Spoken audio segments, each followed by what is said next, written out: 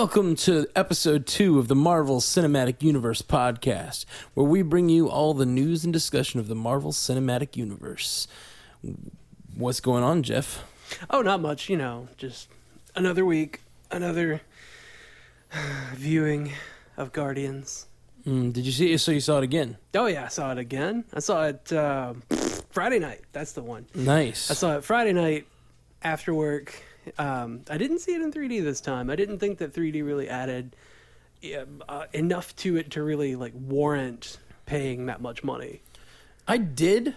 I thought it was awesome, but I just can't afford to pay that much twice. I saw it in 2D. I wanted to. My second time through, my second time through, I decided to just see it in 2D, but it was just because I really wanted to see the story again. But I loved the 3D. If for no other reason, even if just not for any other scene, that scene when Guardians of the Galaxy, the title card pops up and he's dancing in the bottom left-hand corner, and the words are big and they're projected out from the screen, that was such the child within me was just so happy. Squee! I squeed. When you say I squeed, it just sounds gross. I squee a little bit sometimes. We talked about whispering in the mic. Oh yeah, my bad. I squee a little bit sometimes. Should I not whisper it? Is it sexier that way? I prefer no sexiness. Too sexy. No, never mind. We need a little sex appeal on the podcast. You can be as sexy as you want. I mean, we were gonna dance last time. That's true. We can make that happen still. Real quick, before we even really get started, I wanted to let everybody know that it was said at the very end of the podcast, but I realized the podcast was super long last week. So I just wanted to say that we have a phone number now that you can call. It's 573-CAST-MCU. That's 573-227-8628. So call us and leave us a message, and we'll play it on the podcast in our feedback section. It's our second episode, and there is no feedback from our first episode. But we see that a lot of people downloaded the episode, and we really appreciate it, and we love you all. Thank you. Domo arigato, Mr. Downloader, I think is the proper term. That's the song. Yeah, no, that's the technical term for it. So we got a little news this week. Yeah, a little bit. Little news. Little Marvel news. Marvel news. The first thing, it's not really Marvel news. It's Marvel related. It's got Marvel ties. Yeah. It's all connected. So, everyone, I don't know how many of you guys know about this, but Batman vs. Superman was scheduled for May 6th of 2016. Yep. And Marvel, completely in what I kind of view as a little bit of an asshole move, but Tony Stark asshole. Yeah. That kind of asshole. My house is at this address. Come find me. Yeah, that's what they bring did. Bring it to my doorstep and I'll tell you how it is. They scheduled directly to oppose... they scheduled Captain America 3 for the same release date. Cap 3 was already scheduled for that date. No, I think it was the opposite. No, they had already scheduled an untitled film. Oh, I got you. And then they were like, oh, by the way... You remember that day that DC said Batman vs. Superman was going to come out? That's actually what we're going to do Cap 3 on. Yeah. So bring it. And then DC's like, well, all right. So basically, these last few months, it's been a discussion topic of who was going to blink. They've been playing box office chicken. One of these two titles was going to have to blink, and it appears that DC Warner Brothers was the one that decided to do that. DC and Warner Brothers decided to move their date from May 6th. They actually moved it forward. I've heard some analysts talking about it, saying that they couldn't move it backwards. It would sound like they were having problems. Yeah. So they moved it forward. They still couldn't. Basically, Guardians of the Galaxy was so successful, they were like, we can't go up against Marvel. We just can't do it. We're not going to make any money. I really would have liked to have seen what would have happened if they had gone. Yeah, I would like to think that it would be a really cool knockdown drag out, but part of me thinks that Marvel would lose money that they rightfully should have gotten anyway. Yeah, I completely agree with that. I think that both companies would have lost in that battle. They should be on different days, but it still they can would have compare been opening weekends later and do that dick measuring, but don't knock down Drag Out and let the fans be worse off for it. Yeah, I totally hear what you're saying. I just still think it would have been very entertaining to watch. Yeah.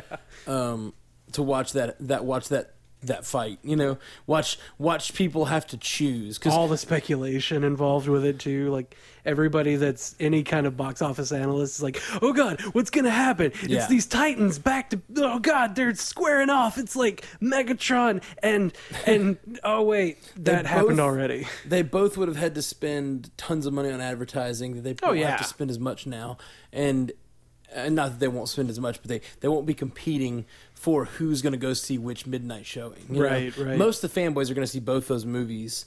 I will see both of those movies, but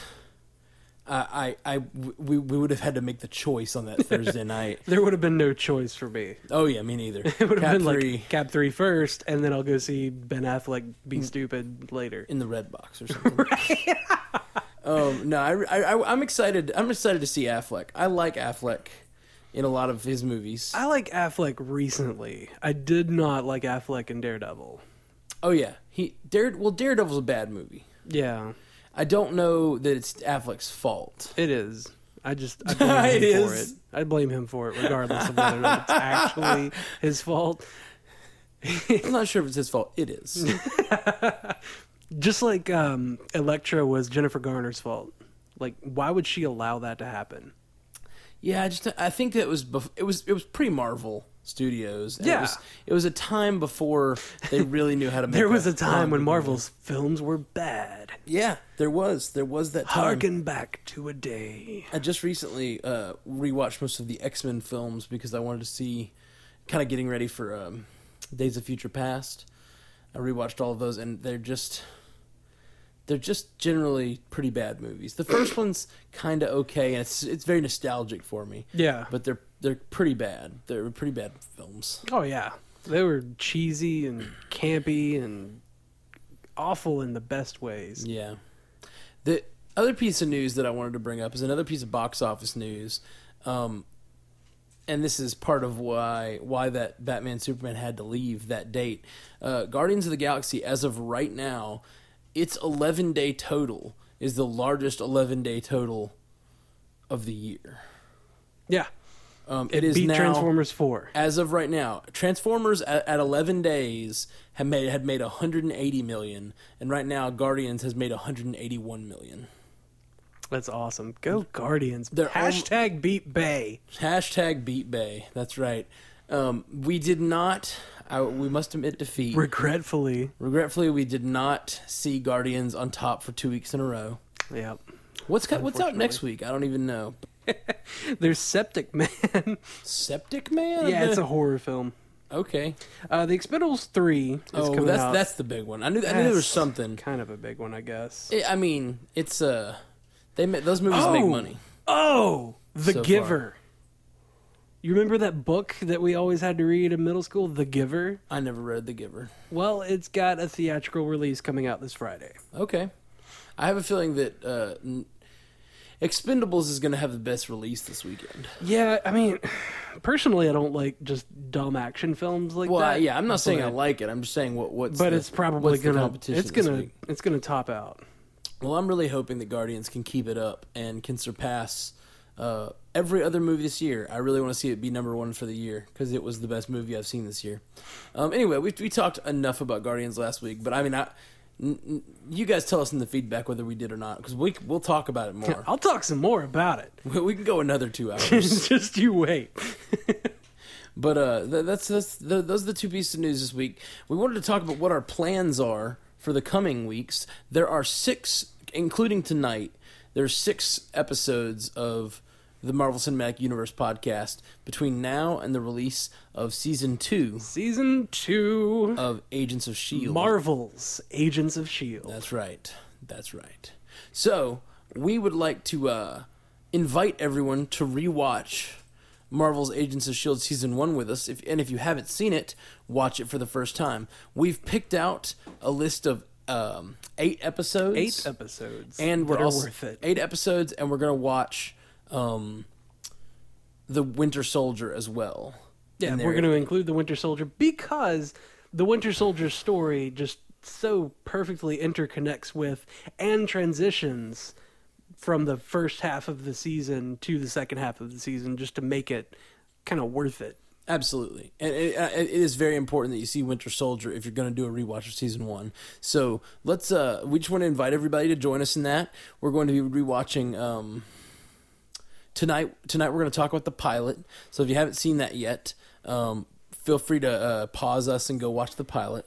There's not really many places anywhere to watch it for free online, legally. So stick to the legal stuff and watch it on iTunes. It's $2. Just $2 if you buy it in standard definition. Dos dineros.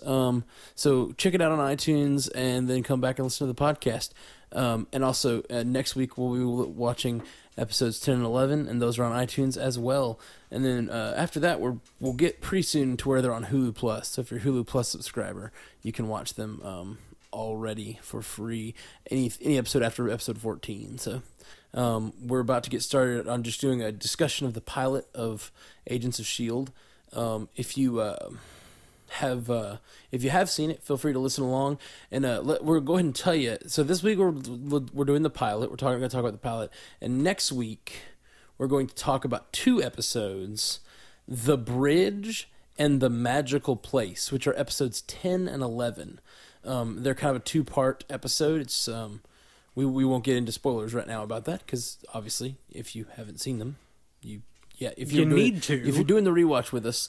And what we're going to do tonight is we're going to do a double spoiler alert like we always do. Our first spoiler alert is going to be for the pilot of Agents of S.H.I.E.L.D. Where we talk about everything that happens in it. In the episode, we're going to talk about our thoughts on the episode. And then we're going to have a second spoiler alert where we talk about anything in the MCU.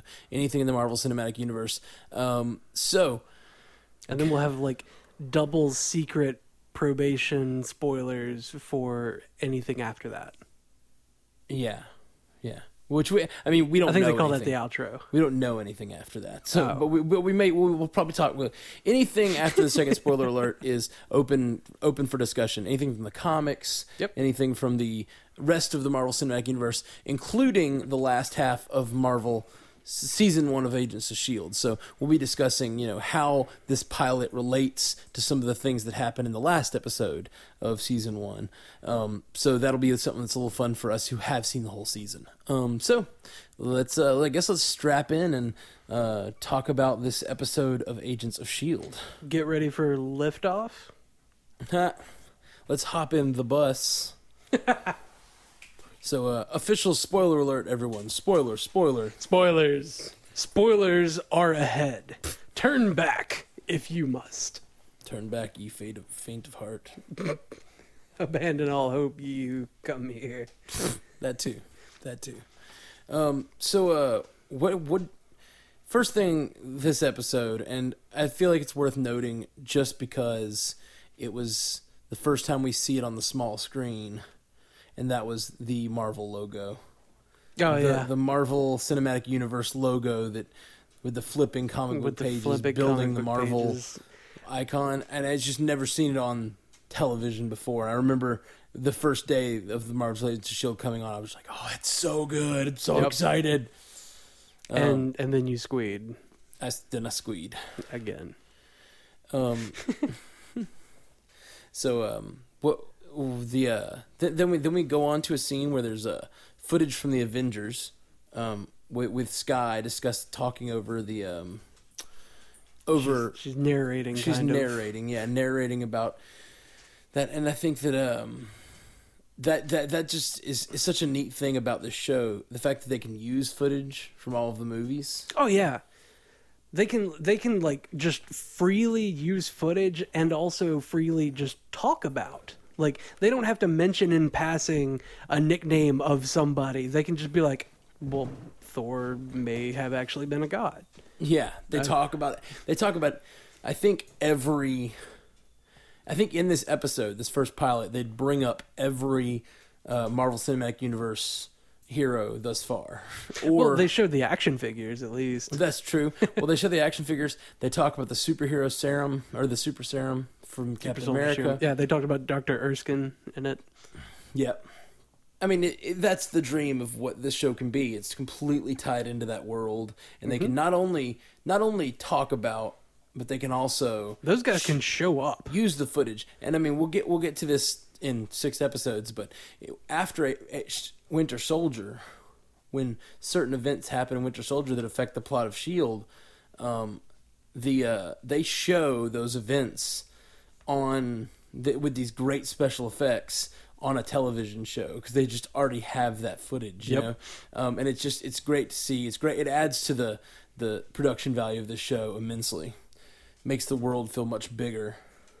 Yeah, instead of being like on a Smallville budget. Yeah.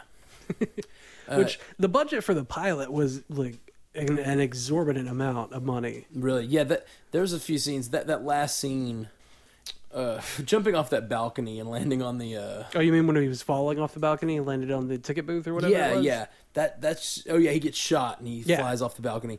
That was a really, really high production value scene. Yeah, a lot went into that. Yeah. And so that's... They had a lot of money anyway. But they pretty much have the entirety of Marvel behind them, and that's just so cool. So we get opening sequences, seeing some various footage from the other movies, and Sky's talking over everything, and then we pan down to Mr. J. August Richards playing Mike Peterson. Mike Peterson, who eventually is somebody else, but now you're just spoiling things for people who haven't seen it. No, I'm building the anticipation. See, because there was so much speculation beforehand where they're like, oh my God, there's this guy. Is he going to be Luke Cage? Is this going to be Luke Cage's origin story? And I was really excited about that. And then we see, like, there was a picture spoiled of his driver's license where it was like, Mike Peterson. And we're like, who the hell is Mike Peterson? Mm-hmm. Like, that's not Luke Cage at all. So he ends up becoming somebody completely different, but I think it works out. I like it. Oh yeah, I like it a lot. And I had a special affinity for J. August Richards because he was a main character on Angel, another Joss Whedon show, and I love that show. And he was a character I really loved. So when I saw him show up, and it's another Joss Whedon show, which we haven't talked about yet, but this show is helmed in part by Joss Whedon, created the show, and so. And his brother Jed Whedon writes a lot of the episodes, and so I'm a huge Joss Whedon fan, and so I saw a lot of Joss Whedonisms throughout this episode, and throughout this Whedonverse episode. Yeah. So we see Mike Peterson. We meet his son Ace. I think that may be his nickname for him, but if it is his actual name, if his name is Ace, like, more power to him. That's awesome. Yeah. That's a great name. It's not used enough. Absolutely. I think. Anyway, so we understand they're going through some dire straits, right? And they're having some monetary issues. The kid is looking at all of the action figures of the Avengers. They call them the Heroes of New York in the banner. I love that. They don't actually say, like, they're the Avengers, because nobody's, like, announced that name. Mm-hmm. Like, Tony Stark hasn't come out and been like, hey, guys, guess what? We got a name. We're a team, actually. All he did in the movie say, if we can't say... Iron Man. If we can't... Well, yes, he said he's Iron Man. He said... oh, you can be damn sure we'll avenge it? Yeah. But he said that, like, to Loki. Yeah, no, I know. But I'm just saying, it was that nice little Avengers nod. Mm-hmm. Yep. And then the A... being the only letter left on the tower. And I think that was a nice little Coulson nod calls too. it the Avengers Initiative, doesn't he? Or is that not a thing? Am I making that up? It is called the Avengers Initiative. It's Nick Fury that first says it at the end of the first Iron Man, after the credits. I don't remember saying the Avengers Initiative. Mm-hmm. Cool. My name is Nick Fury. I'm the director of S.H.I.E.L.D. I'm here to talk to you about the Avengers Initiative. Black. No, not like he's black, but like screen goes black. I know he says the whole thing about you don't know this yet, but you're part of a bigger world. Yeah, you're part of a bigger world. You just don't know it. Yeah. And then he's like, I'm Nick Fury, director of S.H.I.E.L.D. I'm here to talk to you about the Avengers Initiative. And then it goes black. And at that point, I lost every ounce of composure I had. It was gone. That's awesome. Yeah, that was a huge moment. Huge moment. So after that, we get Ward retrieving a pack. Well, we didn't even say it, but Mike Peterson has superpowers. Let's just gloss over that really quick. Let's gloss over Mike Peterson having superpowers. Mike Peterson, he was part of a program. He's got superpowers. Whatever. Agent Ward, agent of S.H.I.E.L.D. Like, Mike Peterson climbs a building, retrieves a woman that he saves her life, and after yon building explodes on the top floor. Yes. And we see later why. It looks like a bomb goes off. It looks like a bomb goes off in this lab, and he's like, I have to see if people need my help. They might need my help. Stay here, Ace. Stay with this hot dog vendor who we barely know. Like, look after my kid, hot dog vendor. Yeah, that was a little strange. But he did know his first name. I like how they threw that in. Yeah. Like, he knows his first name, so it's okay to leave your child with him. It's okay to leave your child with a hot dog vendor as long as you know yon hot dog vendor's first name. That's a life lesson from Marvel. You're welcome. Yep. So he saves a woman and gets caught on video, and a young woman who we don't know her name yet, but it was later revealed to be Skye, Chloe is Bennett. watching on, and she's videoing with her phone. And then we cut to Ward retrieving the package, which is just a great scene. And I feel like when I heard Agents of S.H.I.E.L.D. was going to be a show, I feel like this is what I was expecting. Yeah, it was going to be mostly like Natasha Romanoff kind of people fighting everybody in the world. And using gadgets. Yep. I feel like... it was going to be like a James Bond show. Yeah, and I feel like this is the most James Bondy scene we get. Not to spoil, but I think probably for the whole season. Like it's very very James Bondy, and then they kind of pull something on you because you're thinking it's going to be S.H.I.E.L.D. and so you're thinking the guys in the black suits, which they are, but they're like Coulson's subset of the guys, yeah, because they're on the bus. You know, it's not like they're going to tell a story of every S.H.I.E.L.D. agent in the whole everything, like in the entirety of S.H.I.E.L.D. Like, they're going to follow a set of people who you're going to get attached. You do. It happens to the best of us, but they're not going to tell like different stories all over the place of different people and just not let you get attached and be like, well, which one was your favorite? We'll bring him back in the next season. Yeah, well, for sure. You're going to have to, have main characters, but I feel like they chose a story of Coulson where he's put this team together, and he says it in this episode that they're going to be picking the ops, they're going to be making the calls. Yep. And so you get the sense that they're operating differently than S.H.I.E.L.D. normally operates. And so when I heard about the show Marvel Agents of S.H.I.E.L.D., I guess I was expecting a little more of like, not that it would be different S.H.I.E.L.D. agents, but it would be a more like what a normal S.H.I.E.L.D. agent would be, Oh, yeah. But this is kind of the day-to-day of the S.H.I.E.L.D. agent. But we'll get into that definitely more in the next few episodes, because we definitely go into what is S.H.I.E.L.D. and all that. Oh, yeah. And what does S.H.I.E.L.D. stand for? Because that's what Ward gets asked. Yep. You did this to me because I can't do it. I know strategic homeland. There's one word I never get the I. Strategic Homeland Intervention Enforcement and Logistics Division. Yeah, that's changed from what it was in the comics. I don't remember what it was in the comics. Oh, really? Though. Yeah, like the E was espionage at one point. It's gone through a couple of different iterations. I like what it is now because it's S.H.I.E.L.D. and it means that they're the protectors. Like, yeah, which I dig. Yeah, Ward kind of touches on that when Maria Hill, Kobe, yeah, Kobe the very next Smulders? scene. Yeah. The very next scene is when she's interviewing. She's debriefing him from his mission, and he got the Chitauri Neural link. Yep, which is a nice little tie into the Avengers because they do that. They seriously they mentioned Iron Man, Captain America, They mention gamma radiation. They mention Thor multiple times. Yep. And then they talk about the Chitauri tech, so that's Avengers. There was Romanoff was mentioned in there. That's true. How he had the highest score since Romanoff. Highest score since Romanoff, so... Yep. It's great how it's interconnectivity. I think I used that word enough in the last cast. Nope, definitely didn't. Use it more! So, he goes through his little being technical thing, right? Doing his James Bondy thing, gets some fingerprints from the guy on the glass, and uses his little X-ray platter thing to look for a pad to put those fingerprints. And then he opens the thing, which is the fireplace, opens the fireplace, takes the Chitauri neural implant, and then gets caught. And then has to fight his way out. And I love the line that he looks at the wife and is like, "Your fireplace was broken." Like, that's gonna work. Yeah, that was real funny.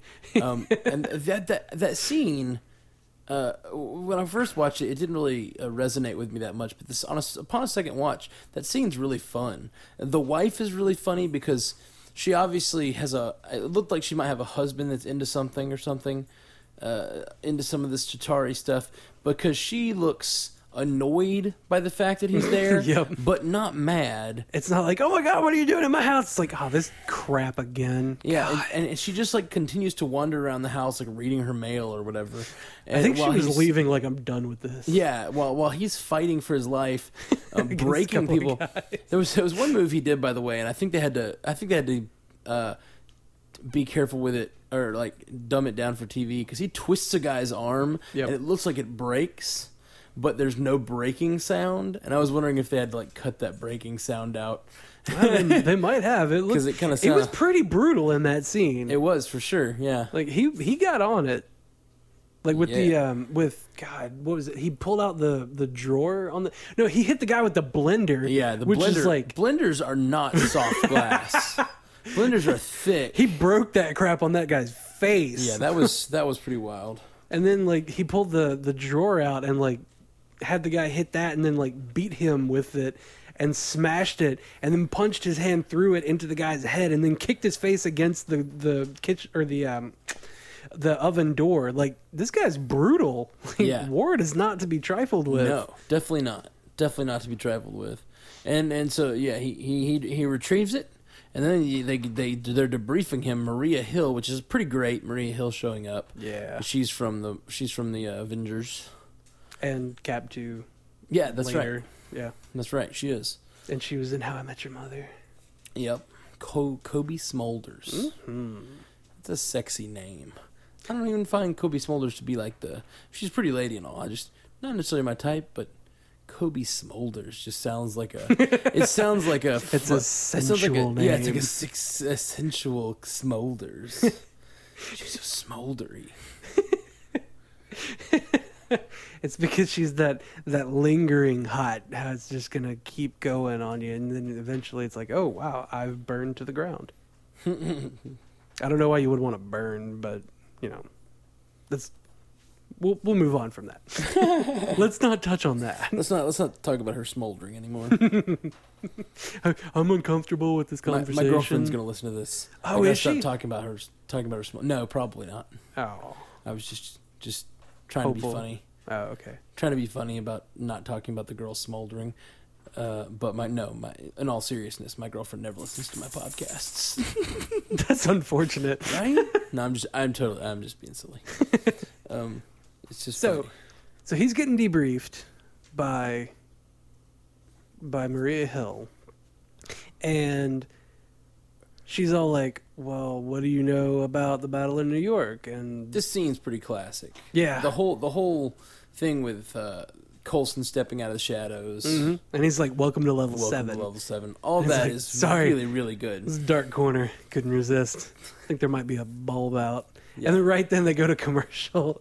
It's kind of like we talked about last week with Guardians, and this isn't much spoilers. So if you haven't seen Guardians, we're not going to discuss the plot or anything. But there's a scene with the Collector where he does a hand motion and it's really over dramatic. Yeah. And then Rocket Raccoon makes fun of it and they immediately after. call it out. And so it's like, it's kind of like that was over the same dramatic. thing, yeah. It was the same thing. It was like, whoa, that welcome to level 7 stepping out of the corner was a little over dramatic. But then he makes fun of himself for doing it. So it's a nice little formula there for how to do the drama, but then make fun of it to make everybody know, let everybody know, yeah, we're standing. We're a bunch of jackasses.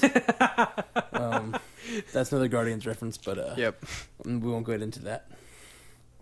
I think we're going to reference that more than anything else right now, just because we've recently seen that. I've been referencing it more in life. Just to randomly get back on Guardians for a minute, I told my niece to go watch it, and my cousin, who we don't normally have similar movie tastes, they both tend to like. I mean, my niece is 12, and my cousin likes a lot of like younger movies. Right. Likes a lot of Disney and things. He's my age, but he likes a lot of Disney and things. So go on. So you talk like Marvel isn't Disney. Well, I know, they but own it. It's true. But I told them to go watch this. They were going to see a movie anyway. I was like, go see Guardians. You need to see Guardians. Ditch whatever movie you were going to Don't go see Ninja Turtles. And go see Guardians of the Galaxy. It was all part of my hashtag Beat Bay. I was like, don't go see Ninja Turtles, because I know you guys, if you're going to go see Ninja Turtles. I know what you're doing, and don't do it. Change that plan right now. And so they went to see it, and they both raved about it. My cousin called me 2 days later and was like, I just wanted to just talk about Guardians for a minute. Like, we just need to discuss Guardians. I'm going to have a 30-minute discussion on the phone with you about how amazing that movie was, and then we're going to talk about the plot. Yeah. Let's do this. Yeah, we basically did a podcast on the phone. Just for each other. Yeah.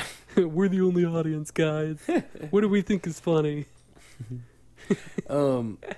So basically they invite Ward to the team. Yep. A team that Coulson's putting together.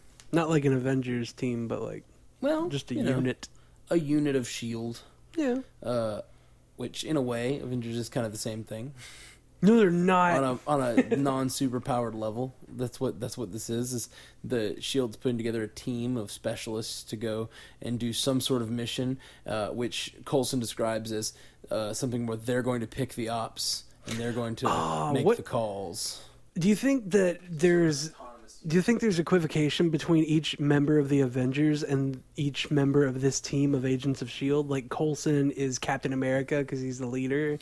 Yeah, I would say Coulson is Captain America for sure. I would say that Ward could probably be Thor because he's the muscle, but he's the smart muscle about it. And then J. August Richards is going to come in and be the Hulk, right? Because he's got that madness to him. He's angry. Maybe. Right? And then Melinda May is going to be Romanoff because she's female. Romanov-ish. And well, that's just sexist. Quick. You're No, she's quick. Lumping them together. They're all quick. I say Fitz is Romanoff. He's got those pretty eyes. Well, if that's the case, Fitz and Scar. No, Fitz has to be Iron Man because he's got the tech. He makes the tech. He has the tech. He makes all the tech. I don't know that you can really make a solid case for them all being the same. Well, not like all identical, but you know, they've got traits, analogs. But yeah, they do have traits. And so do the Avengers. They also have traits. They too share the trait of having traits. But I think that's all you can really say. I tried, okay? I tried. I wanted to make it interconnected. It was good. It was a good attempt at interconnectivity. Interconnectivity. But you have to draw that word out. It's for the cast. So Ward is very resistant. He doesn't want to be involved in this team. He's a lone wolf. But Wolverine. They tell him it's not a choice and he has to. So he joins. He reluctantly is forced to join the team, and then after he walks away, Ron Glass, who's playing the Doctor on the show, and Kobe Smulders, who's playing Maria Hill, are left standing there talking about Coulson, and They say and his trip to Tahiti, which is where he recovered after being. We kind of glossed over this, but why is Coulson alive? That's a really big question that comes up in this episode. Like, why is he still breathing? They actually say why in this episode. They say he died for 8 seconds. He died for 8 seconds. They resuscitated him, and he's recuperating. He was sent to Tahiti to recuperate, and now he's ready to get back to work. Yeah. And then they're like, he doesn't know, does he? He can never know. He can never know. And then it's, what? What can he not know? So how are you going to hide something from Coulson? Obviously, one of the big mysteries of the season is Coulson doesn't know something about his own recovery. Yeah. We're not sure yet that we know it. Because we don't. So in the same... all we know is that Tahiti is a magical place. Yes. He does say, oddly, that Tahiti is a magical place 2 times in this episode. It is a bit odd. It's an oddity. It is an oddity. Then they go to Melinda May. Mm-hmm. Coulson goes to Melinda May, I should say. Yeah. And asks her to be part of this team. He just needs her to drive the bus. Just needs her to drive the bus. Because she's resistant too. She's like, I don't want to do field work. And he's like, it's not field work. I need you to drive the bus. I need a good, solid and she's like, driver. Am I the only person with a Class C CDL? Like, what do you want? And that's what I was thinking, because I was a truck driver at the time, which was... Oh, were you? Yeah, it was weird. I didn't know you were a truck I had driver. an odd time in my life.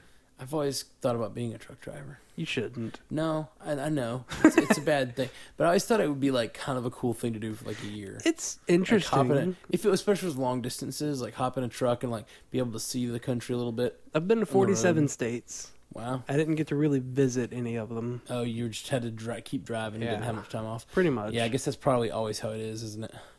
Yeah, I got to go on tour to Los Angeles and back a couple years ago, playing music.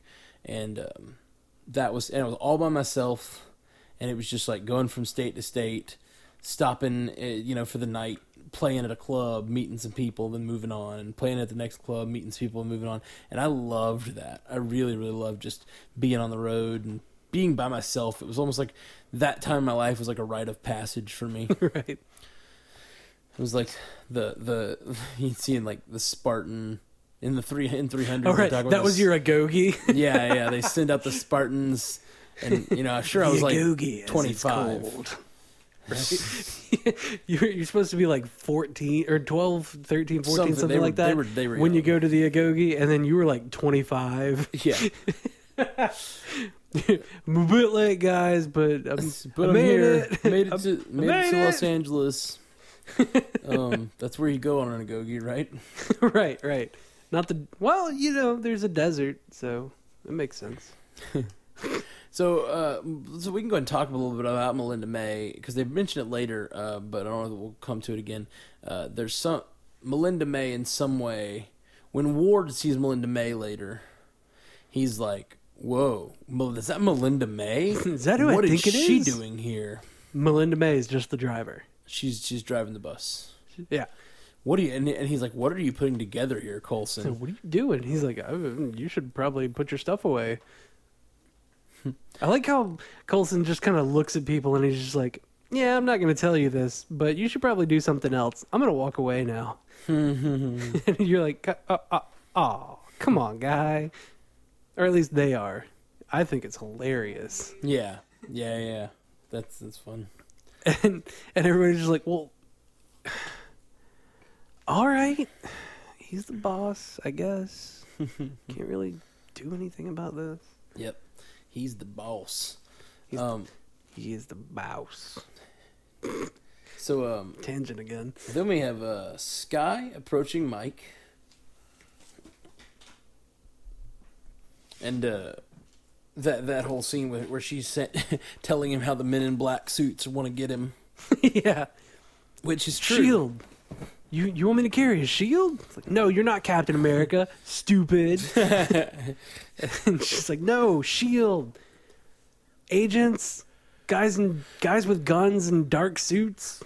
They take away people like you. They come after you. Mm-hmm. Like, she's just all kinds of paranoid. And I mean, probably with good reason. S.H.I.E.L.D. hasn't been the best kind of people to everybody, but yeah, they turn out to be okay. Yeah, well, at least, when who knows about the rest of S.H.I.E.L.D., but we like Coulson. Yeah, we like Coulson. And there's always that, sense of, he's in this bigger organization, and you don't know Yeah, he's just one part. He's one part, but we do like Coulson. We think we can trust him. But obviously there's people hiding things from him because he's, because he can never know. So she approaches Mike and convinces him that. Then we get to meet Fitzsimmons, which I like that they mentioned Fitzsimmons 2 or 3 times in the episode before they actually show them, because you think it's one person. Yeah, and then it's you two. go meet Fitzsimmons. I'm looking for Fitzsimmons. In this first episode, first time I watched it, and I think it was even the case this time, they talk over each other so much in this episode. And I think they, and I don't think this is a spoiler, but as the season goes on, they work out that dynamic more, because I think everyone was annoyed by their characters the first episode, because they talk over each other in a way that I don't think works. Well, I think they talk over each other in a way that most normal people don't understand, and they just kind of gibberish back and forth at each other. But anybody that understands the technical jargon, even if it's not completely 100% accurate, she tracked a MAC address at one point, or Sky did that. Anyway, if you understand what they're getting at, then it's kind of funny, but it's still a little bit irritating that two people are arguing like that. There was nothing in there that I didn't understand, at least on a general level, but just there were sometimes you literally can't hear what they're both saying. Right. You have to rewatch it to hear what they're both saying. You're trying to listen to both parts. You're like, what? What? No, you end up not hearing either. I didn't like that the first time I watched it, and I think they fixed that relationship a little bit as they go on. Yeah, they kind of work out. I'm talking now, it's your turn later. Yeah, and I think that was something they were going for, but and I think it went with the fact that they were they were one, they're one person. They just they talk at the same time. They think and just they work things together. out at the same time. Yeah, we finish each other's thoughts, not just sentences, but thoughts. So yeah, and I thought at the beginning, when they were it's Fitzsimmons, I thought that they were gonna be a couple, romantically involved with each other, but they're just really good friends. Yeah, they're just from really the academy, which we don't really know yet, I guess. Yeah, I thought that was that's the tech couple, or that's the geeky couple. That's cute. Oh yeah, I didn't never got that impression. Once you meet them, they're just, to me, seemed like whatever. You can't really tell anything about the relationship at this point. Yeah, not immediately. Yeah, I guess that's kind of what I wanted it to be. Okay. But why do you want that so bad? See, I think I don't want that. I never want that. You don't want two geeky couples to be together? No, I just think in movies and TV, when there's an obvious pairing of male and female, I kind of hate when they just put them together to put them together. I like for things to, I don't know, I like for characters to go through things and have reasons to like the people they like and stuff, which I guess if you come on a show and they're already married or already together, it's a different story. Yeah. They could just already be together. But I really hate thin relationships just for the purpose of having some sort of romantic entanglements on the show, Right. Which this show has a little of that, and we'll get to it. I don't know. I don't know if there's anything on here that's not necessary. I think they do a pretty tight job this season, but we'll get to that in a future episode. Oh yeah. So then there's a really funny scene with Sky talking about how they'll never catch her. Oh, yeah. And then her van door opens and they're just standing there. And I love that Ward's You're never going to see our faces. You're never going to catch us. And the door slides open and Ward is so funny in those comically dark glasses. In those big aviators that are just completely blacked out. Yeah, that cracked me up because I don't know, Coulson, just two guys in suits would have been whatever, but Coulson's acting as Coulson. He's hey, he's got that goofy grin. How's it going? At all times. But he looks so intimidating because he's got a guy standing behind him with his arms crossed and dark sunglasses on. So good. She's hey, what up? And then, of course, they interrogate her. Oh, yeah. Take her back to the bus. put her in the room. Well, no, the part that I like is that, you know, Coulson's talking about, like, we're going to call it shots and we're not going to be, like, really bad or anything. But, like, as soon as they meet Skye, Ward, like, puts a black bag over her head. I'm like, oh my God, they're taking her away to, like, waterboard her or something. Like, this is awful. Like, is she that bad a person, guys? Good Lord. And, of course, this scene culminates with the injector of the sodium pentothal derivative. I loved that. That scene really won me over. Oh, yeah, it was such a great just departure from what normally happens. Like, we're going to inject this person, and then they're going to tell us the truth, and then we're going to accept them, and they're going to just kind of go with it because we're not killing them or something. Like, what? But so no, he injects Ward instead and says that she can ask him whatever she wants. Ask whatever you want. And he's like, ow! Beautiful way of gaining trust. It's sorry, really, did that really hurt? No. You're crazy. It's way off protocol. And yeah, it hurt a little bit, but I try to mask my pains in front of beautiful women. Because dang, this stuff works fast. It makes me seem more masculine. God, this stuff works fast. It's really just a really good scene, really good humor, really. So far, the show. I really liked this pilot. Yeah, it was a great pilot. I remember not on my first watching of this season. I remember having a hard time trudging through some of it. Oh yeah, especially the first half. The first like 10 episodes just didn't grab me the way I wanted to. They're a little too creature of the week. And I love overarching plots and things that are moving forward. I understand the need for Creature of the Week here and there, but there's about, as we said, next week we're going to be, I think we said this already.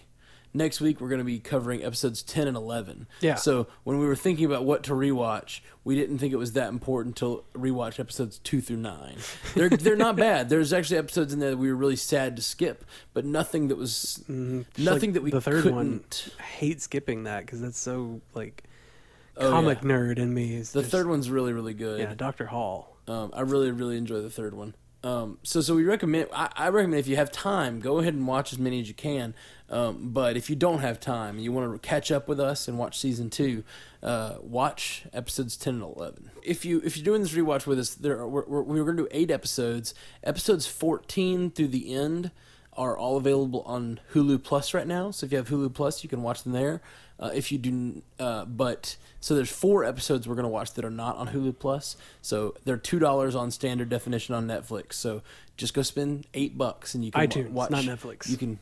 You're right. iTunes, not Netflix.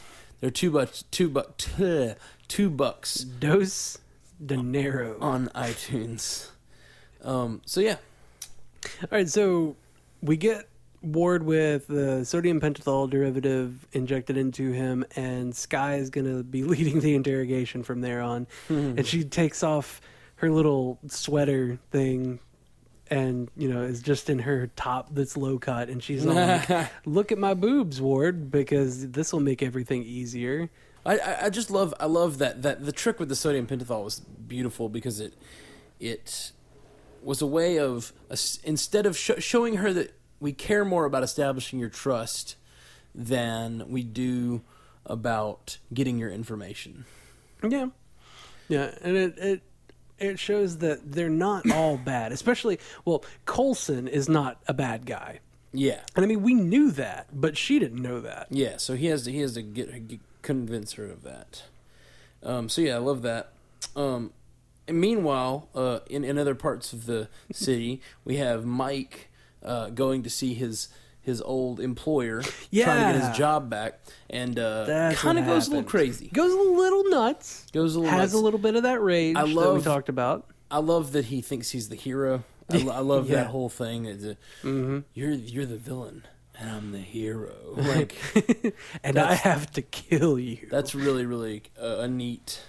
Yeah, and we turn. We get a little bit of a display of the strength that the Centipede program has given to him. Because they're talking about how I think they talk later in the episode about how he is like dosed up more than anybody else, and he's stronger than everybody. And he's shoving heavy things around and ripping things off of things and like throws the foreman away. He's like, these are people. They're not parts of a machine to be replaced when they wear out. Because, I mean, he hurt his back. Like, he got injured on the job. And then the guy is talking about, like, I've got 100 guys out here that'll come and do your job better and not bitch about their back hurting. I'm like, man, yeah, guy, come on. That guy was a bit of an asshole. He was a bit of a dick. And then I don't think anyone's 100% dick. He got my dick message. Sorry, just quoting Guardians, everybody. Yeah. Just if you haven't seen it, go see Guardians. Beat Bay. Hashtag Beat Bay. So his foreman guy, or his factory worker boss, is a bit of a jerk. He hits him. He throws him against something, and kind of goes a little crazy. And then it pans back to... It goes back to, well, we during bus. all of this at the same time, we were having them, they're investigating the scene of the fire at the beginning. Oh, yeah. Melinda and they're trying to May discover what happened in that fire, what bomb went off, how was Peterson involved or not involved, whatever. And they discover that a man was angry, and they reconstruct a holographic image of the scene, and it looks like it's Extremis, which, for those of us who've seen Iron Man 3, Extremis is an unstable form of super soldier serum that allows, that causes the users, once they don't... doesn't really allow them to blow up. It kind of like forces it to happen. When they don't get their dosage, they can blow up. And so that's what happened, and they basically realize through discussion that Peterson is going to blow up. Yeah, and so I think what happened during the interrogation and then during Peterson going to talk to his boss was May and Fitzsimmons were at the scene, and we get our first look at the Seven Dwarves, his little camera or his little scanners. I don't even think he calls them the Seven Dwarves in that. They probably can't due to copyright violations, but they call them dwarves. They've got the Seven Dwarves names. Yeah, that's right. Because he said, it's Bashful that's picking up something over here. Well, and they call them dwarves too because they have their name come up, dwarves, and it's D.A. So I don't know what the acronym stands for, but everything in this show is an acronym. I swear, Project Pegasus. So basically, they realize that Mike Peterson's going to blow up, and they need to find him. Yep. And all of this at the same time, they go. Sky takes them back to her van. Melinda May takes Sky back to the van so she can decrypt her hard drive, and because it's linked to the GPS on the van. It's got to be in that alley. Got to be in that alley to decrypt her decryption. Decrypt her files and add in her little audio bits. Yes, and so. They're working on that. She sends the file over to Fitz, and they reconstruct. But while that's all going on, the Mike Peterson, in his angry form, extremist out, comes up and basically kidnaps, knocks out Melinda May and kidnaps Sky. Mm-hmm. And the team realizes they've got to get to him. And Fitz is asked, "How can you stop him?" And he's like, "Well, just get him away from people."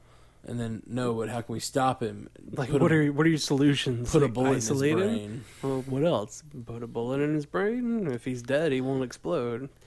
And then the while they're working on something called a night gun. Yeah. That they mentioned. Which we see very briefly at the beginning of the episode. We skipped the scene where Mike Peterson goes to visit the doctor. Yeah. He brought her flowers and... brings her flowers. He wants to get out in front of it and be a hero and let everybody know, yes, I'm a hero. I am Iron Man. That's right. Similar thing. And she's like, no, we can't do that. And she says the people I work for are very serious. And we got to keep this a secret. We don't want their tech out there. Yeah. He resists and he jumps out a window. He says it's his origin story and jumps out of a window. Yep. Which is more hero talk from him, which is pretty great. Yep. And then he goes and kidnaps May knocks May out, kidnaps Sky, takes her and his son to Union Station, and he's talking crazy at this point. He's we're gonna go with the nice lady, and they're looking for us, so we can't fly on a plane, and we're gonna take a train, and he has Sky and it's gonna be fun. Erasing all of his information. Yeah, he's gonna want to get a new identity. Which he asks, "How do I know you can do this?" And she says, "Because I've done it before." Which makes me think this guy has deleted her past, or someone else's. Somebody's, yeah. Seems like it might be hers. It's likely hers. But while she's working on the computer, she uses it to hack and send a basically distress call and the coordinates to the team. GPS coordinates to the team. So the team comes in and finds the van, and that's when the big final battle sequence arises. Which Mr. Peterson, we're not a threat, but you're gonna blow up. Yeah, we need to take you in.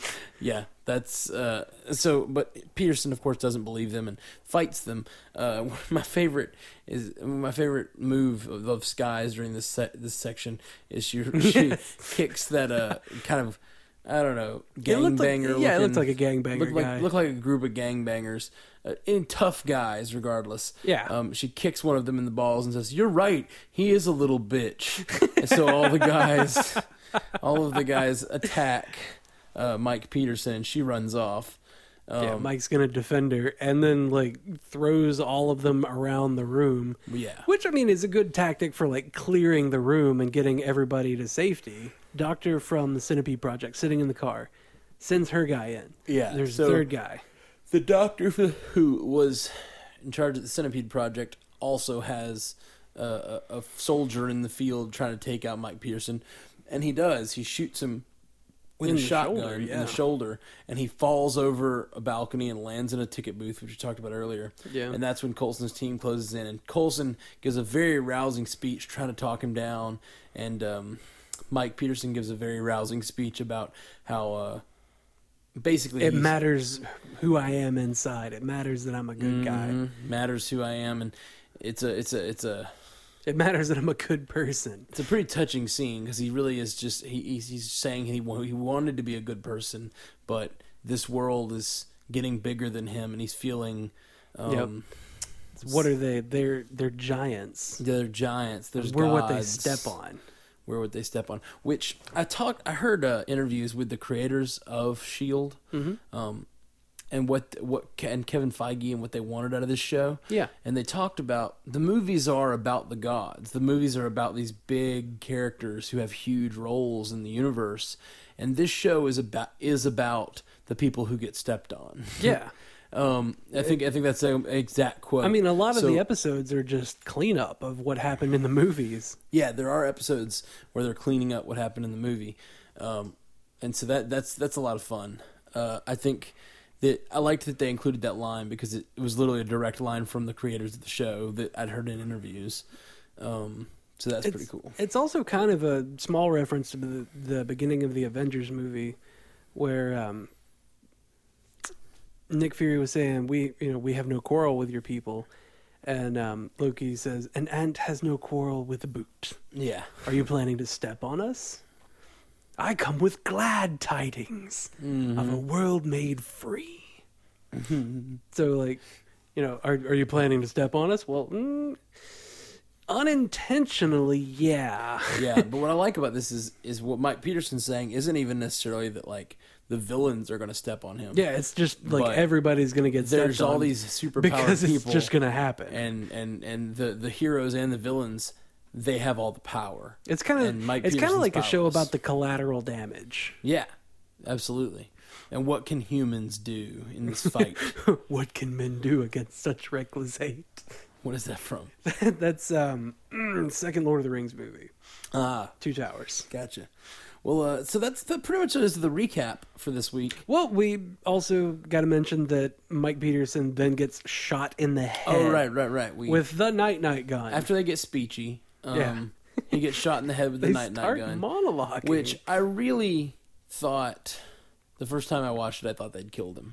And then they all start smiling and high-fiving each other. I was like, what is going on? You just killed this guy. You've left a child fatherless.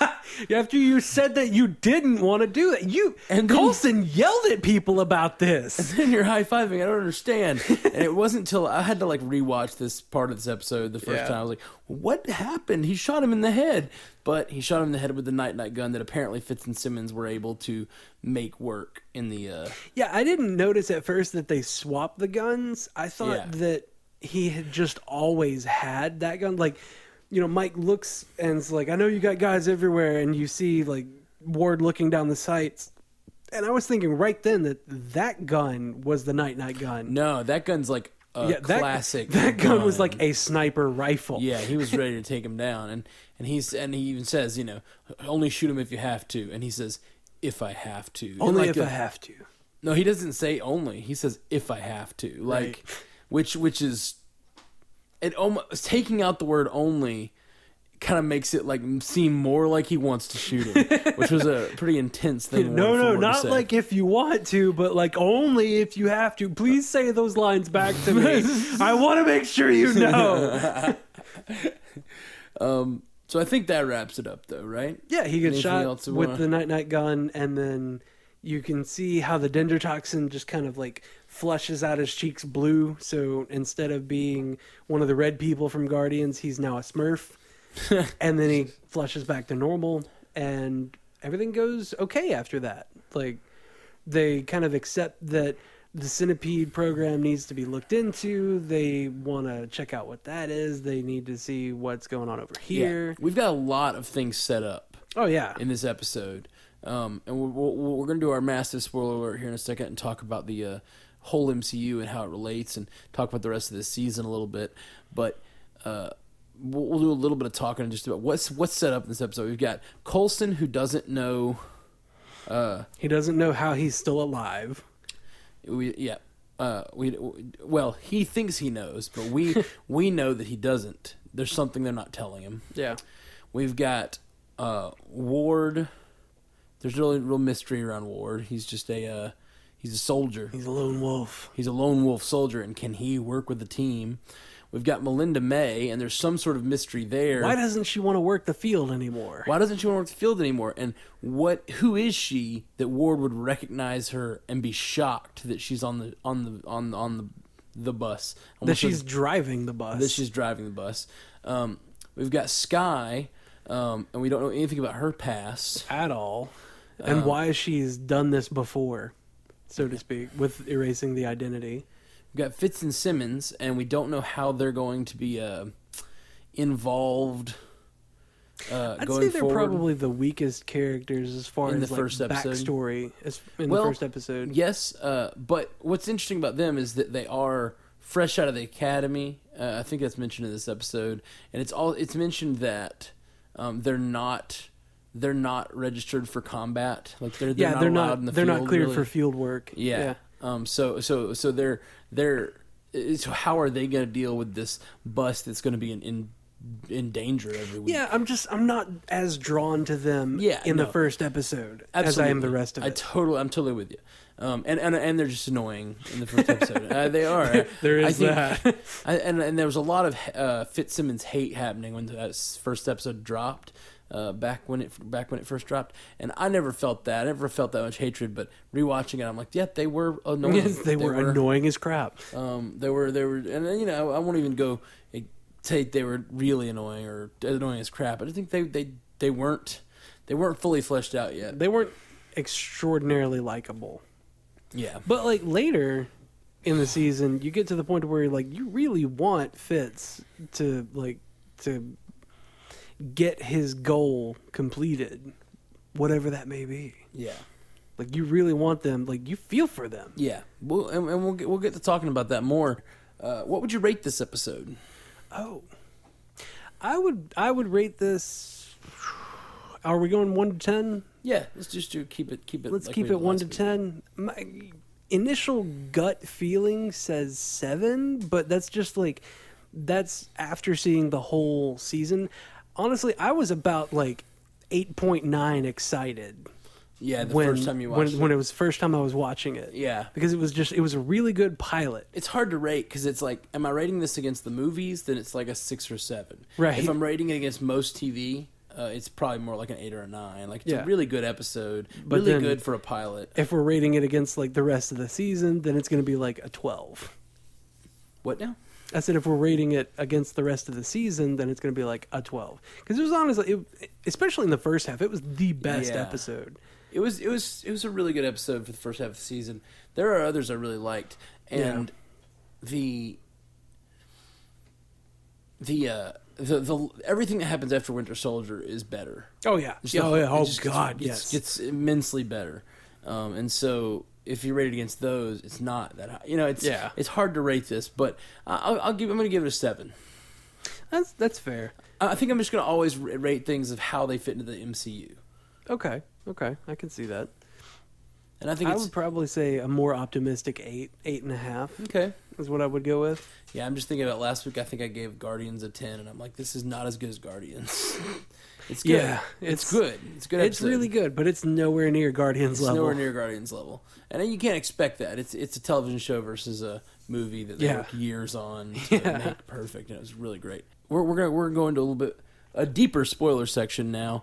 Is it time for that? I think it's time for that. Uh-oh. We're gonna discuss everything Marvel Cinematic Universe. Spoiler alert. Everything Marvel Cinematic Universe. We may throw in some comics talk, and we'll talk about how this episode relates to the rest of the season. But just a reminder, next week, if you want to be involved in the discussions, or if you want to be listening to the show, watch the 2 episodes, The Bridge and The Magical Place, which are episodes 10 and 11. We went through and we worked really hard coming up with a good system, how we could watch this whole series in 6 weeks, only watching about 2 episodes a week, and kind of get the entire scope of what happens. And really pull down the whole story. Yeah. Pretty much everything relevant. Everything relevant. We think you'll get in these 8 episodes, but if you have time, go ahead and watch the rest too. It's a great season. But for next week, we'll be discussing episodes 10 and episodes 11. That's The Bridge and The Magical Place. So for those of you who will not be here after the spoiler alert, which I should have probably said the spoiler alert later. But if you want to leave some feedback for us, we would love that. We'd love it if you'd review us on iTunes. Review us on iTunes. Leave us a comment there. Those really help us in all the rankings and all that. But if you want to call and leave feedback, you can call us at 573-CAST-MCU. That's 573-227-8628. If you leave a message there, we will play it on the podcast. And yeah, that's... Don't we also have a Gmail? Yeah, we do. We have a Facebook, Marvel Cinematic Universe Podcast. We have a Gmail, which is mcucast@gmail.com. And the Facebook is facebook.com/mcucast. So pretty much anywhere you go, it's just mcucast. We also have a website, mcucast.wordpress.com. We're everywhere. We're everywhere. You can't get away from it. We're interconnected. No, that's not. Doesn't. Is that mean a bad spot? I honestly don't remember what it means. We'll get a Twitter as well this week. When in Rome. We don't yet have a Twitter, but tweet at us. And we'll be at MCUcast, hopefully. Let's hope. I'm just guessing. I'm going to go ahead and assume that that's not taken. Yeah, it wasn't taken anywhere else, so that's why I was hoping it wouldn't be there. Yeah, but it may be. So if you see a guy who's tweeted a bunch, that's not us, because we're going to start it tonight. Let's give a timestamp on that. All right. So, spoiler alert for the entire MCU and comics and everything. The deepest of spoilers. Yes. So, spoiler alert. Spoilers. For the entire MCU. Let's talk a couple things about this episode. First off, I was really paying attention to things that would tie in. This is where the spoilers will begin for the entire season of this show. So if you haven't watched it, if you've seen the entire season, continue listening. But if you haven't, we're gonna spoil it, right? 3, 2, 1, go. Project Pegasus. Sorry. I was thinking more like Project Hydra is what we're going to discuss right now. Oh, yeah. I've been thinking about the big revelations that happen in the end, the Hydra revelations. Yeah. And I was really paying attention to things in this episode that might clue that in, because they definitely knew that was happening. I mean, Winter Soldier was already filming at this point. They knew that was coming, so they were planning from the beginning of writing the show what that was going to be. Yeah. And so I really enjoyed, there were two parts I really enjoyed. The hard drive decryption, when she says, that plays into a later episode when the hard drive decryption has to be done in that alleyway. Yeah, it's linked to the GPS of the van. That's right. And when she said that, I think you pointed out that Ward was the only person that wasn't there. And then in the later episodes, Ward's like, "Why won't this hard drive decrypt? Caveman can't figure out." He's the only one that didn't know. Yeah, he's the only one. And they never touch on it again. Like, apparently every decryption protocol she uses from there is just like, okay to go. You know what? Now that I think about it, though, it's not that. If you remember, she tells him it's that, and they go back there, and that's a trick. It's not till they're back on the ship, and she says it's elevation. Yeah. That's right. It's like she reset it. Yeah, she reset it to... It was kind of like that was her home base before, and the bus and being up high is her home base now. So you have to go to that elevation. We got to get to cruising altitude, guys. So that I thought that was still interesting. I thought it was interesting that they brought up the GPS lock on her computer in the first episode, and it's not until like the 20th episode that they bring it back, but it's tied in there. And the fact that Ward's not in the room. Yeah, and Ward's the only one that doesn't know, and he ends up being like the one that double crosses everybody. Yeah, and then of course one of the best little like nod lines is, "We didn't cut off the head of Centipede." Yeah, which right is at the end. A definite Hydra reference. Yeah. I mean, if you cut off the head of the centipede, 2 more aren't going to grow back. No. It's just done. But for those of us who've seen the rest of the season, which hopefully everybody listening now has, Centipede is Hydra. Yeah. Centipede. They're inextricably linked. Yeah.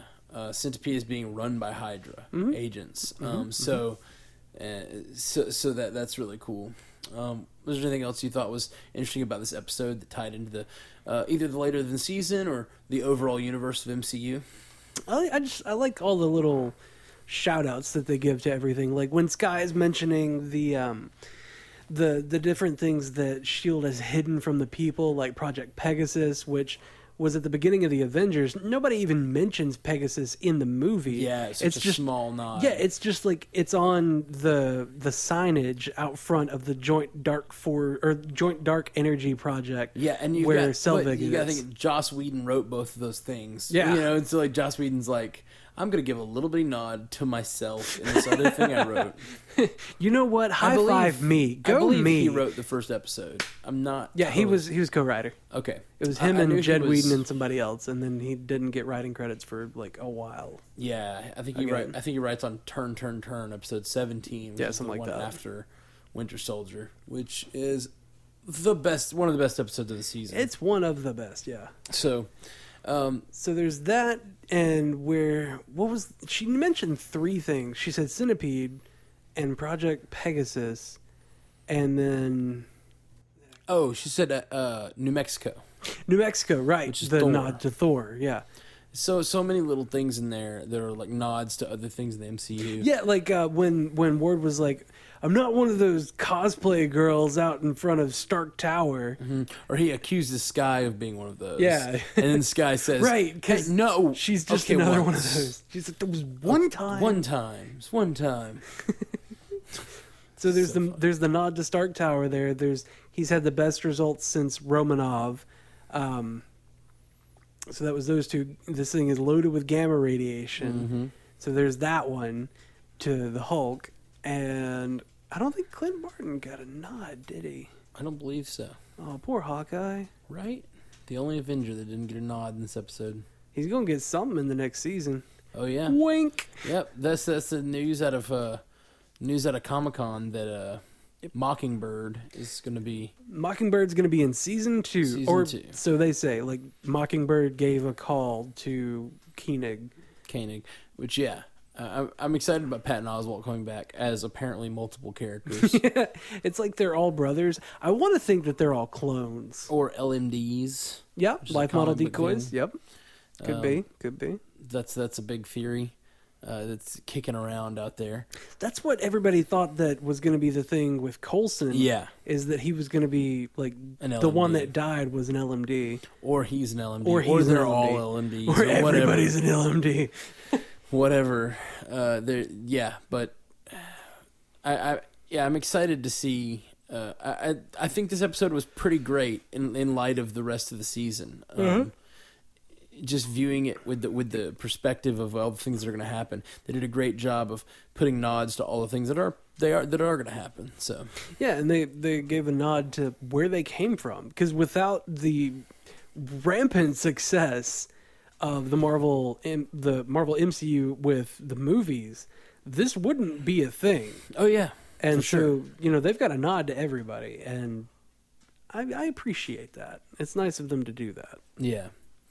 The MCU just keeps impressing me, and thinking about the fact that I don't know that there's ever been a thing that released consistently 2 movies a year. Like one franchise that's interconnected releasing 2 movies a year. Yeah, that is unheard of. I wonder what the most movies in one franchise is. Like the Freddy movies or the Jason movies, or they have 10 or 11 Bond. of each. It would probably be Bond. It would probably be Bond. Because they're working on like Bond 24 at this point. Yeah, but that's the thing. Bond's been around since the 50s, 60s? Yeah, it's been around a hot minute. The MCU has been around since 2008, and they just completed their 10th film. That's a bunch. That's a bunch of films. That's more than one by a solid number. It's more than one by a solid number. So I think that's awesome. And not just that, not like they just completed their 10th one and they're looking forward, like, what are we going to do now? They know what they're going to do now for the next decade. Cool. That's what's so cool, is they're not stopping. And they're not just throwing it together as they go. Yeah. They have a plan. This and is that's a huge important. plan. And having people that will creatively contribute to that plan is so important. And I think Kevin Feige is a huge part of that.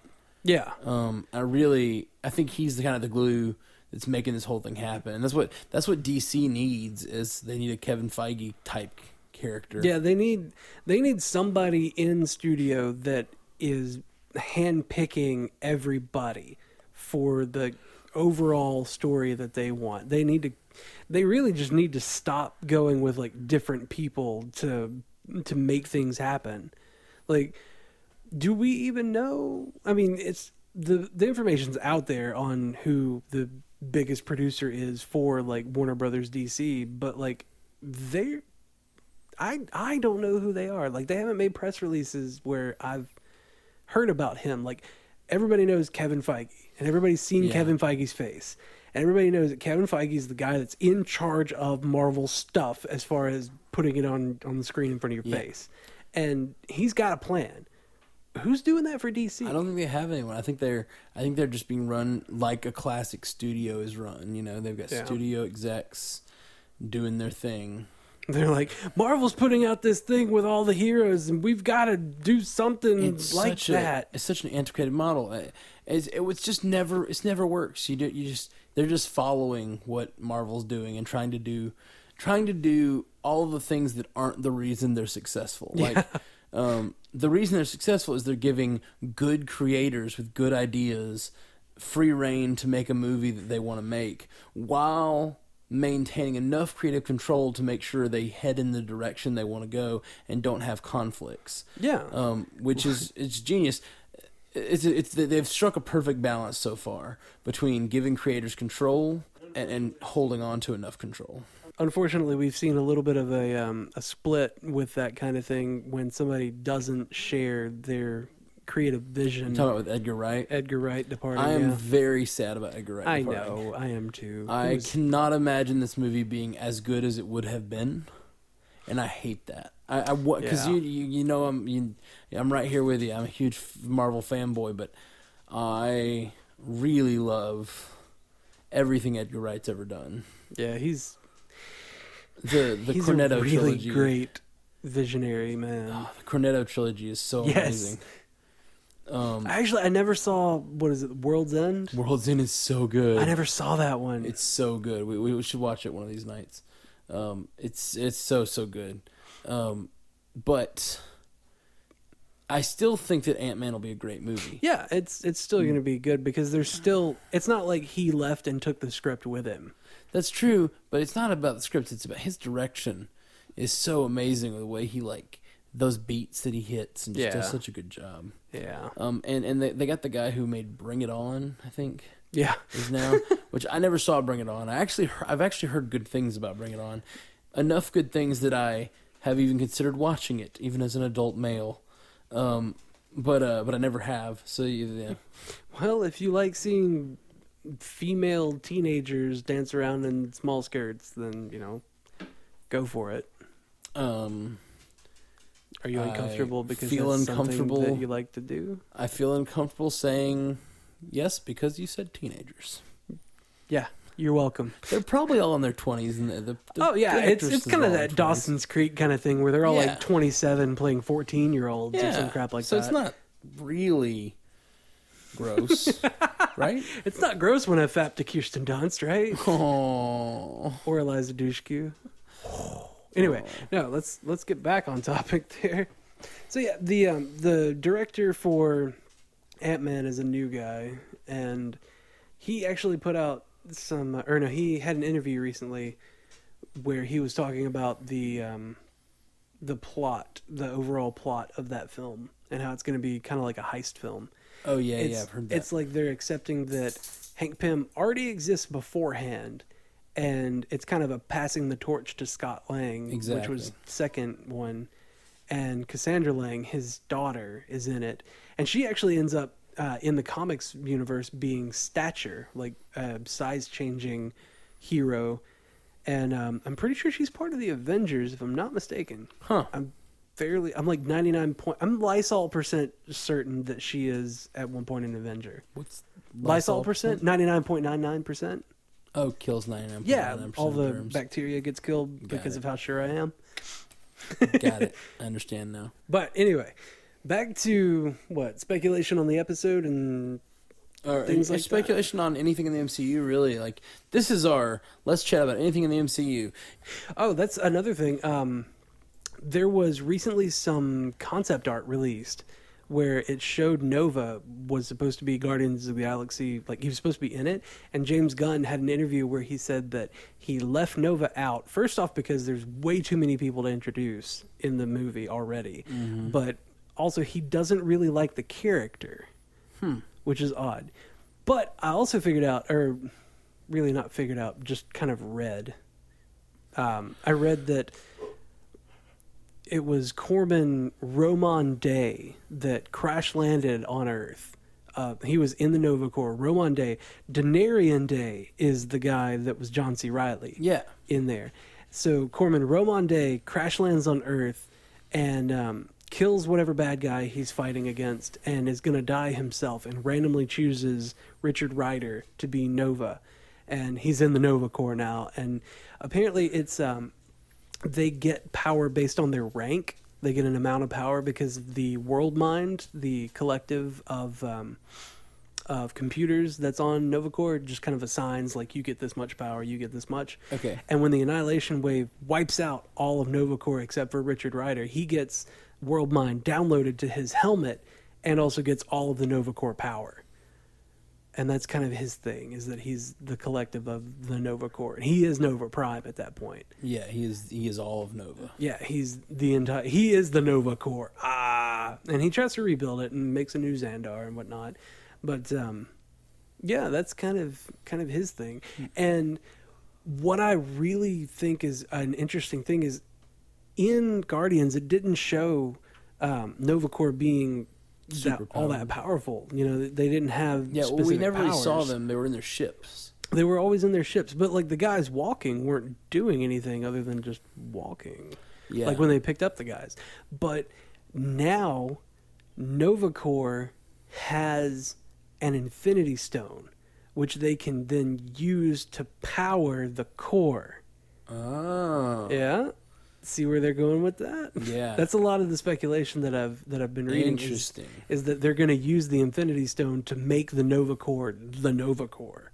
That's interesting. And I mean that provides a little bit of kind of a hole where it's like, well, Thanos is going to get all of the Infinity Stones, right? Like, what's going to happen to the Nova Corps when he takes the Infinity Stone if they use the Nova Corps to power the Nova Corps. I mean, if they use the Infinity Stone to power the core. Like, what's going to happen to them? Nobody knows. But that's the current speculation, is that that's what that's going to be used for. Interesting. I like that. It's neat. I do like that. Yeah. I can't. I'm so excited about where this is going, and where they have done such a neat job of like building this universe where these Infinity Stones are the MacGuffin in multiple films, and we've still only seen 3 of the 6. You know? Yeah, possibly 4. If Loki's staff is one. Yeah, they've said that Loki's staff is probably the mind gem. Yep. Controls minds and whatnot. Because that's kind of what it did. There's also a soul gem that they say it might be. Yeah. Because he can look like other people and things, and you can distort and call up other souls or something like that. But that could still be the mind gem. So, well, he's shown his ability to change the way he looks without the staff. Oh, really? Yeah, in the Thor movies, he was able to change his appearance without having the staff. Okay. That's just the product of being a master of magic. Yeah. Cool. So it's not the gem that gives him that ability. I'm excited to see where it all goes. I really am. And another thing I've read, I keep reading things, man. Terry Crews has put out so much where he's like, I would love to be Luke Cage. Huh. And wouldn't Terry Crews be just the perfect Luke Cage? Yeah, that would be pretty great. He would be amazing for it. And some people are like, you're too old. And he's like, how do you figure? Because I do this workout. I would like to see you do this workout 20 years ago. Like, the man is ripped. Mm-hmm. And he's a really good actor from what I've seen him in. Yeah. And he's really funny. He's hilarious. Really funny. His delivery is great. The more and more I think about it, the more and more I want comedy out of my superheroes. It's something I've really been thinking a lot about this week with the Marvel movies, is genre, and how. And I mean, it's not. I'm not the first to talk about this, but how they do such a neat job of like taking different genres and making films that fit into a genre, but none of them are really just superhero movies. Yeah. Except for maybe Iron Man. You could probably say that Iron Man is a superhero movie. But all of the others are like, Thor is this fantasy epic. Captain America movies are like, especially Winter Soldier, like an espionage thriller. Oh yeah, that's a spy movie, like spy hardcore. Movie. No, the first one is more like it's like a war movie. Yeah, it's a World War II period piece or whatever. Period war movie. Yeah, like he's like going out and fighting in battles, and he's fighting the Nazis. It's just so neat the way they've put that all together. And then Hulk is more of like a fugitive movie. Yeah. But none of the other, with the exception of Robert Downey Jr., none of them are comedians. I feel like they're all dramatic actors first, and Robert Downey Jr. is too. But I feel like Robert Downey Jr. has more of a sense of humor than any of the others. And there's something beautiful to me about a character where you see them laughing, you see them putting forth their sense of humor, and then you see them turn serious. It's like, I don't know, it's like a Tears of a Clown thing. Like, yeah. There's something, when you see someone who has a sense of humor, when you see Captain America, and he's generally always serious. Like, he's funny, especially in Cap 2. He's particularly funny, but he's not funny, he's more funny to laugh at. Yeah. Most of his jokes are like, "Hey, look, I'm an old man." Yeah, I'm displaced in time. Like are you doing anything this weekend? Well, all the guys in my barbershop quartet are dead, so I'm free. Yeah. Like, he's the man out of time. Yeah, exactly. He's the man out of time, and I love that, and I don't fault it, but still, Chris Evans is not funny.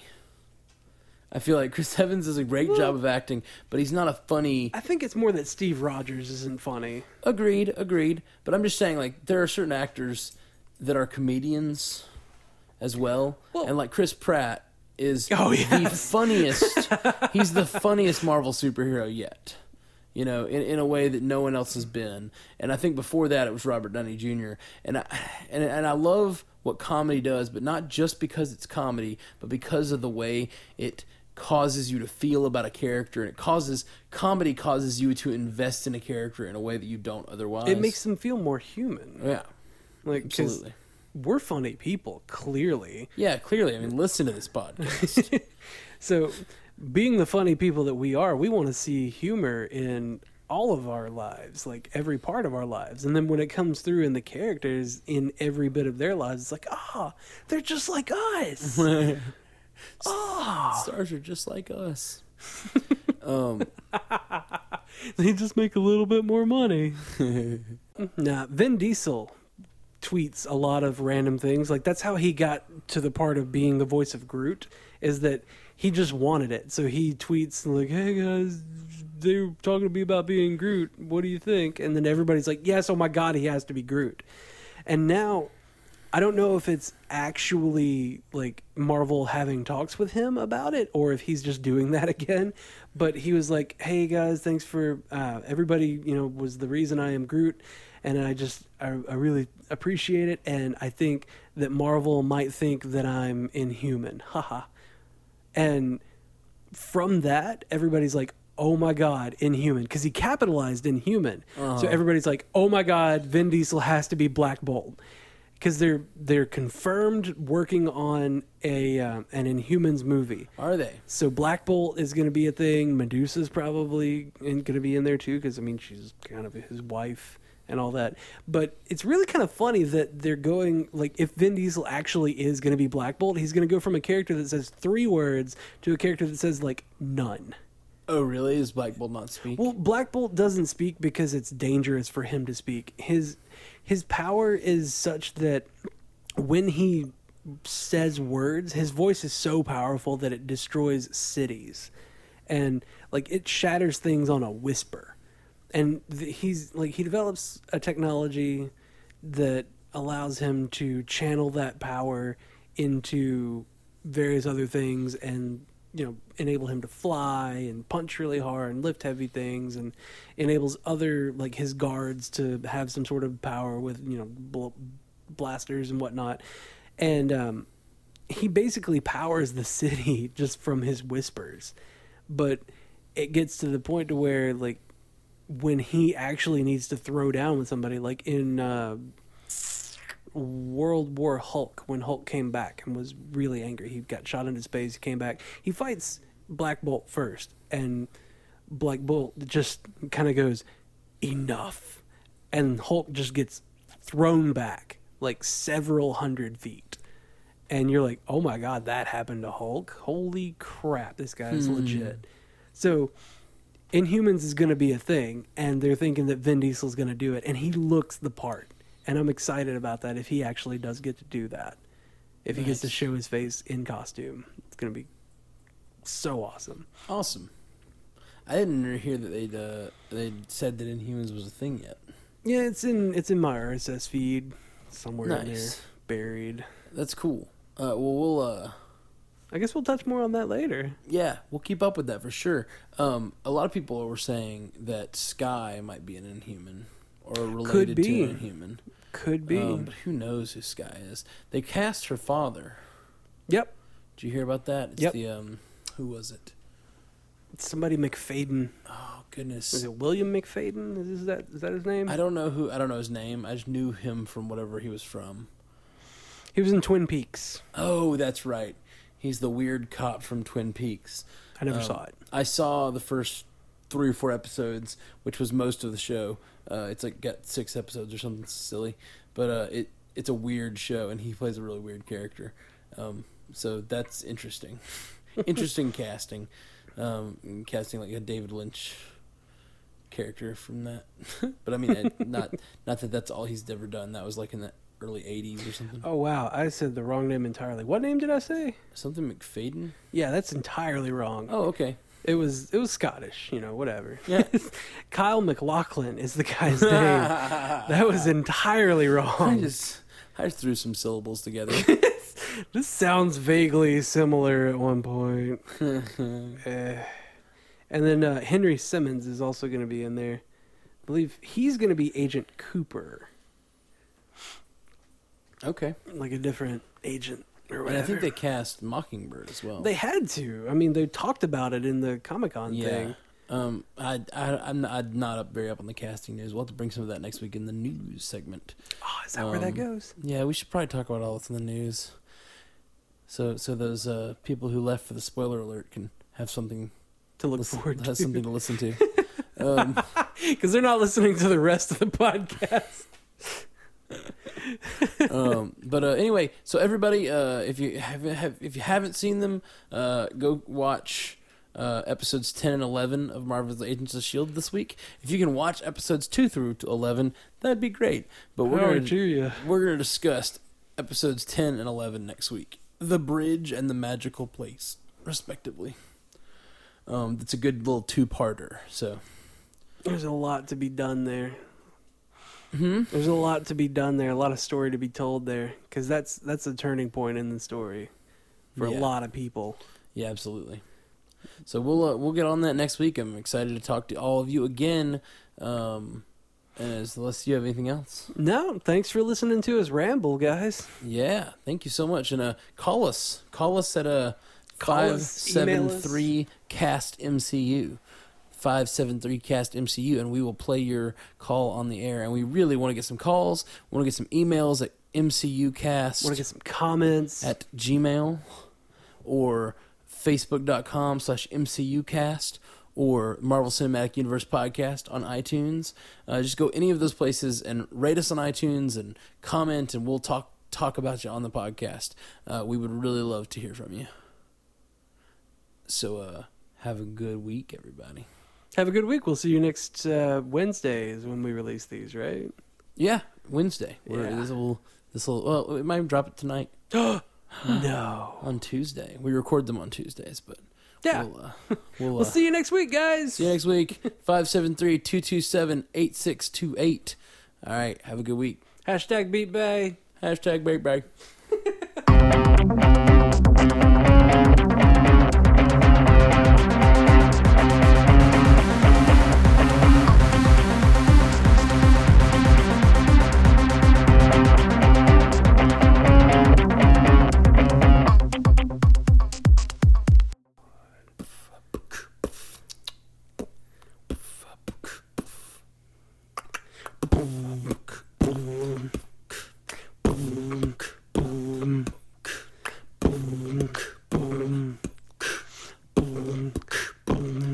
Da da da da boom boom boom boom boom. I don't know why we're doing this.